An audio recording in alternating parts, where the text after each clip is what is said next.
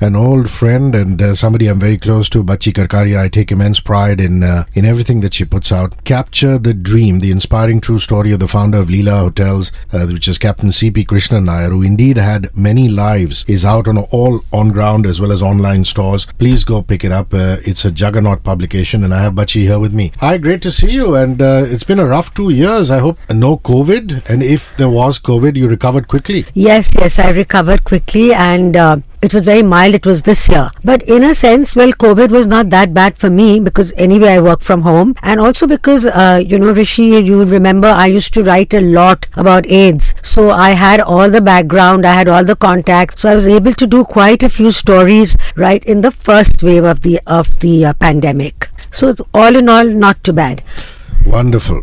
Now, this is an extraordinary story because it's a man who indeed straddled many, many lives. But when and at what point did you get interested in the story of a man who at the age of 65 started an entirely new career or business for himself, which is hoteliering, and before that, and during the course of this interview we shall talk about it, dabbled in various entrepreneurial activities. When did you first get interested in it? Actually, Hrishi, the book came to me because it was going to be his birth centenary in February 9 this year. They had already had a gentleman who shall not be named who was commissioned to do the book, and he was in fact around when Captain was around, which was, he didn't die till 2014. So this gentleman was working on the book for several years before that, but he didn't deliver a single line. So the family panicked because they did want this book, in time for the birth centenary, and they said, oh, can you do it for us in like 8 months? And I said, 8 months? But I don't even know much about this man. They said, look, they brought me an AV done by Vijay Amritraj, and when I listened to Vijay speak about this man and talk about the things he did, I was totally hooked, and I said, this is a man I must write about.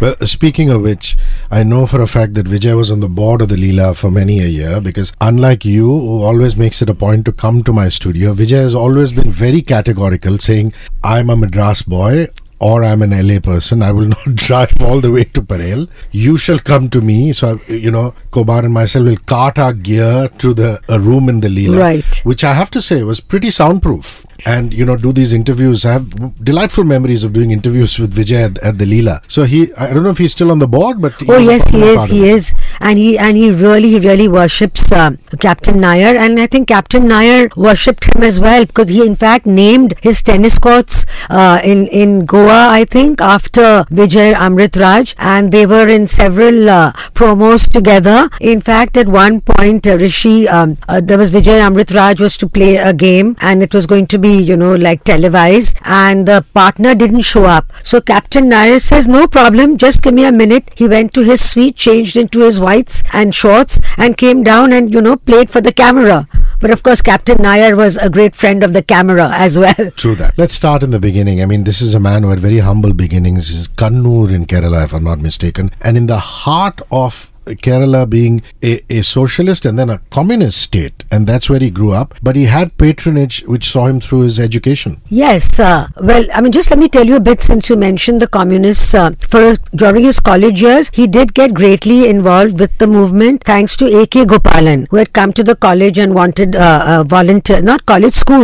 wanted the volunteers, but patronage. So this is this lovely story where this little boy, really low caste Vanya, but his mother manages to put him into the school run by the Chirakkal Raja, and the very first year the Chirakkal Raja comes for the annual day and gives this amazing speech, and this little bedazzled boy is so taken up by what he saw and what he heard that he found himself involuntarily walking up to the dais and delivering this paean of praise for the Raja. I mean, when you read it, it's a bit embarrassing, but I suppose Rajas don't get embarrassed by praise. But he was so taken up, so he said, who are you? And he says, well, I'm Krishnan Nair, and this is my father. So the Raja says, young man, I will pay for your education for as long as you want to study. So uniform, books, fees, everything. Fabulous. So he goes through school. Then when it's time for him to go to college, he again goes to the Raja, and by this time, unfortunately, the Raja is himself in dire straits. But so now Krishnan is like feeling really upset, even more embarrassed than the Raja. But the Raja takes off his diamond ring and says, here, take it to Bapalal in Madras. He was my jeweler. He will give you enough money for your college education. And if there's any money left, help somebody else. And that's exactly what happened. That's a wonderful nugget there. And from there on, there was a phase when he was in the fringes of politics and, hobnobbing with not just politicians, but people who were senior civil servants. And there is a VP that you keep mentioning who keeps popping up at strategic intervals through, can I even call it a biography? Of course it is a biography. The biography, who helps him out at strategic intervals when he's stuck on things. Yeah, so that is VP Menon. And let me tell you the story as to how this humble little boy came into the ambit of somebody as powerful as VP Menon, who, as you know, was the right-hand man of Sardar Patel. He hobnobbed with 3 viceroys, all the leaders of the freedom struggle. So his mother, I think maybe who knew a thing or two about networking, she sends this very humble jar of prawn pickle, homemade prawn pickle, through VP Menon's second wife, Kanakamma, and says, my little boy, my little son is, homesick in Delhi. He was in the army, his first stint in the army. So would you mind, just taking this bottle of prawn pickle for him? And that's how he comes into the awesome ambit of VP Menon. And VP Menon opens all kinds of doors for him. So let me tell you my favorite story of, where VP Menon helped him. Apart from various things like helping him set up various industries, making him, when VP Menon used to come into Bombay, then all the former Maharajas used to drop in and meet him. So that way he met mainly Maharaja Sindhya, the senior. And then once his wife, means Captain Nair's wife Leela, she kind of went to England and for the first time saw lace, and she said, we must make lace. Now, we must make lace means what? You can't just make lace. So he said, so VP Menon said, well, for lace you have to go to England and buy the looms from there. And he, of course, kind of said, let me sort of set it all up for you. So Captain Nair goes to this manufacturer of looms, of lace looms, and this man says, look, I don't know you, you're some unknown Indian, how can I sell you these looms? How do I know you don't even know how to operate them? So he says, sir, would you mind if I used your telephone? And would you speak to this gentleman? Maybe this gentleman may give you my credentials and convince you. So he picks up the phone, says a few words, and hands the phone to that manufacturer and says, please speak to the gentleman. And guess who's on the other end of the line? Lord Louis Mountbatten. So Lord Louis Mountbatten has already been alerted by VP Menon to please, in case my protege needs any help, do it.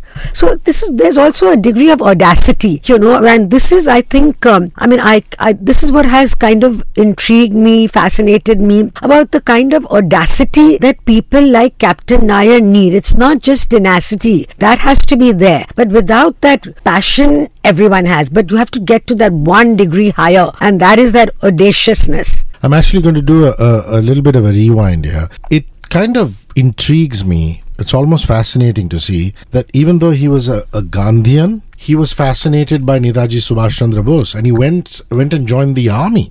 And not just on one occasion, but I think on 3 occasions, even 2 occasions, went back and worked first as a wireless operator. So one is the Gandhian way of life and the other is the Bose way of life. Talk about that. Well, I think, I don't think I would make that comparison or that connection, but certainly I will tell you that of all the leaders of the freedom struggle, the person who really impressed him was Netaji, and he used to listen. He was the civilian wireless officer, and it was like a job that he didn't know what else to do, so he applied and he got it. And so he was posted in Abbottabad, and he used to listen to the speeches on Radio Sholin, from Singapore, and got truly inspired by Netaji. And then many years later, he didn't meet him but saw him at the Haripura Congress, where all the leaders of the freedom struggle were there. And I'll tell you a story from there. So, and I don't know what is the truth of it, but it was in his Malayalam biography, Captain Nair's, that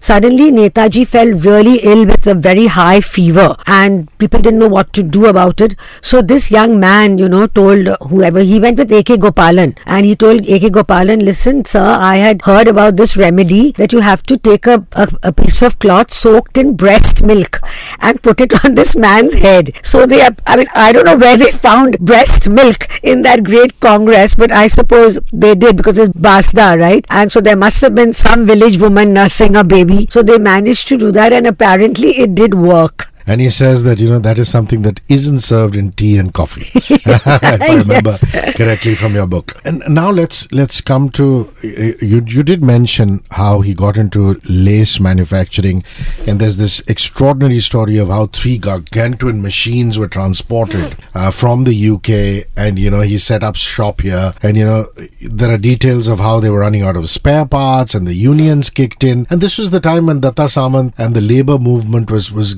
spreading its tentacles around all the mills. Unfortunately, we know how that went. It all went down south. I want to now move to the hoteliering. I mean, here's a man who would go to New York City, live in the Waldorf, obviously was very fascinated by the hotel business. Also, met the owner of the Kempinski, and finally you talk about how he went and bought Keku Gandhi's bungalow. So talk to me about the first Leela at the Sahar and the lovely little story behind it. Yes, she actually had bought the bungalow first, and Leela Nair she didn't just give her name to the hotels. She was a great force who kind of put him through all his ventures, and other than the army, because that's the one career that she made him get out of. And she was just this young bride when she came to Gun House, where he was this ADC to General Bra, and said, you can't be spending the rest of your life saluting all and sundry. You better leave the army. So then she made him leave the army, and she saw this. So they were already in that bungalow, and the lace making was happening, on those, on a outhouse on the premises and all that. But she saw this new international airport coming up, and she saw this line of dusty taxis, going back and forth to the hotel. And she says, taxis, international hotel, that's where you have to be. But of course, Captain Nair was already fascinated by the Waldorf Astoria, the grandness and the grandeur that he had seen. He'd already kind of got together a lot of NRIs to pitch in some money for it, and that's how he actually got in. But of course, building that hotel wasn't a piece of cake, and so he got into a lot of trouble with A.R. Antule, who was the chief minister at that time, and said, no, you can't come here, there's Urban Land Ceiling Act, you can't get this additional, he had to get this land, obviously he needed much more land than what he had, and he kept on stymieing it by certain accounts on the behest of the biggies of South Bombay. And but he had another political patron, which was Vasantdada Patil, who said, look, I'm coming back to Maharashtra and I will ensure that your hotel does get built. And indeed, he cleared the path, and he did do the groundbreaking ceremony, on target. Another point was that even when it came up to the 4th floor, there was this story. He and the family sons were in Delhi, and because as his son told me, you need 55 permissions to set up a hotel. So they were going back and forth to Delhi. And one time that they were there, the Indian Express splashed this big story as to how all the rules were being broken to ease the way of the Nairs to build the Leela Hotel, and that it was going to come in the flight path of the various planes. But it was simply not true, because the Centaur Hotel was already there right on the outskirts of the old domestic airport, Santa Cruz. So it was just another story. But again, all his Kerala MPs at that point rallied behind him. They explained that, look, this is absolutely not. Who was it then? I think it was Rajiv Gandhi, who was himself a pilot. He sent Oscar Fernandez to check it all out, came back and said, but of course, they got the permissions, but once again, all the delays started. And that was really the first of the delays, which spiraled and ultimately pulled up the debt and the debt and the debt. And, ultimately they did have to sell the whole chain. But his vision has to be saluted. And of course, Leela's incredible industriousness, if I could call it that. It was initially thought of as to be a franchise for the Penta hotels, but it was so opulent Yes. in its design and construction that the Penta people, I think, turned around and said it's a better fit with the Kempinski. No, actually, Kempinski was on the board. On the board. Because there were those 5 airlines. Yeah. So he said, no, this is too grand. You please make it part of Kempinski. And that was a relationship that lasted a lifetime. This is this wonderful thing, that the kind of relationships that this man built and nurtured. And obviously, it was something very warm and very personal that went way beyond business. True. And of course, all Bangaloreans would know the Bangalore Leela, which is just opposite, which used to be the old airport, which used to be the HAL airport. Now, of course, they have the new airport, which is in another city for all practical purposes. And on another planet. It's still a wonderful property, the Leela there opposite the old HAL airport. But, I want you to... for all of our listeners who like a bit of gossip and scandal. I mean, back in the day, there was the Centaur, there was Sun and Sand in Juhu, and before all the Marriotts and the other, the Hyatts kicked in, it was the Leela and the Cyclone discotheque and how, all the Bollywood glitterati would frolic there. Yeah. So what's your question? My question is, give me some goss. Oh, give you some goss. Well, yes. Well, there's always goss with the hotel industry. And Hrishi, I've done the biography of M.S. Oberoi, Dare to Dream, which was 20 years ago. And it's amazing the kind of parallels as to how the big chains, try to sabotage, the Johnny come lately, which is exactly what he was. And, they began to panic a bit about, this hotel. It's obviously not just an airport hotel, which is a quickie normally, wham bam, thank you ma'am, I check in and I check out. But he built this, super luxury place, and it was attracting all this attention. So naturally they were trying their best to stymie it getting at all ahead. And so a lot of the controversy, the Urban Land Ceiling Act, the fact about the flight path, it was all generally, chubbied by the other chains. And surprisingly, if I can just make a detour here, the same thing had happened to the Taj Bengal in Calcutta. Of course, the zoo. So when the Taj Bengal was coming up, and it was exactly opposite the zoo, and there they said, oh, it's going to be in the flight path of all the migratory birds which come in their thousands and lakhs, to and roost on the lake. And the Chiryakhana Union was the one which was fronting it, but it was obviously not just the Chiryakhana Union. And that's when I actually did a story where I was in the Statesman, and I also went to do this environment story, but I think with a little bit more training that I had under the likes of Khushwant Singh, I did keep asking more questions, and I've then found that none of the migratory birds were really going to be affected, except perhaps the ones who came in on 2 legs and paid the entrance fee. And so it was the same story. So very, very much that. Then of course, they said, oh, international hotel. And when he built it, the long drawn out Iraq-Iran war was going on. So once again, hotel built, nothing is happening. And they had to kind of wait. And at that time, Peter Arnett was, giving these stirring, live things. And you could really hear the bombs going off in the background. So it was like, it again looked like, this man is started and it's going to end before anything. But another crisis closer home helped him, because what happened was soon after there were there was the 92-93 riots and the bomb blast. So then the people began to panic. The airlines people, formerly their crew, would go to the Taj and the Oberoi, which is like miles away from the airport. So then they began to billet them at the Leela itself. Then it became a hotel which was so much closer, Mumbai's traffic jams.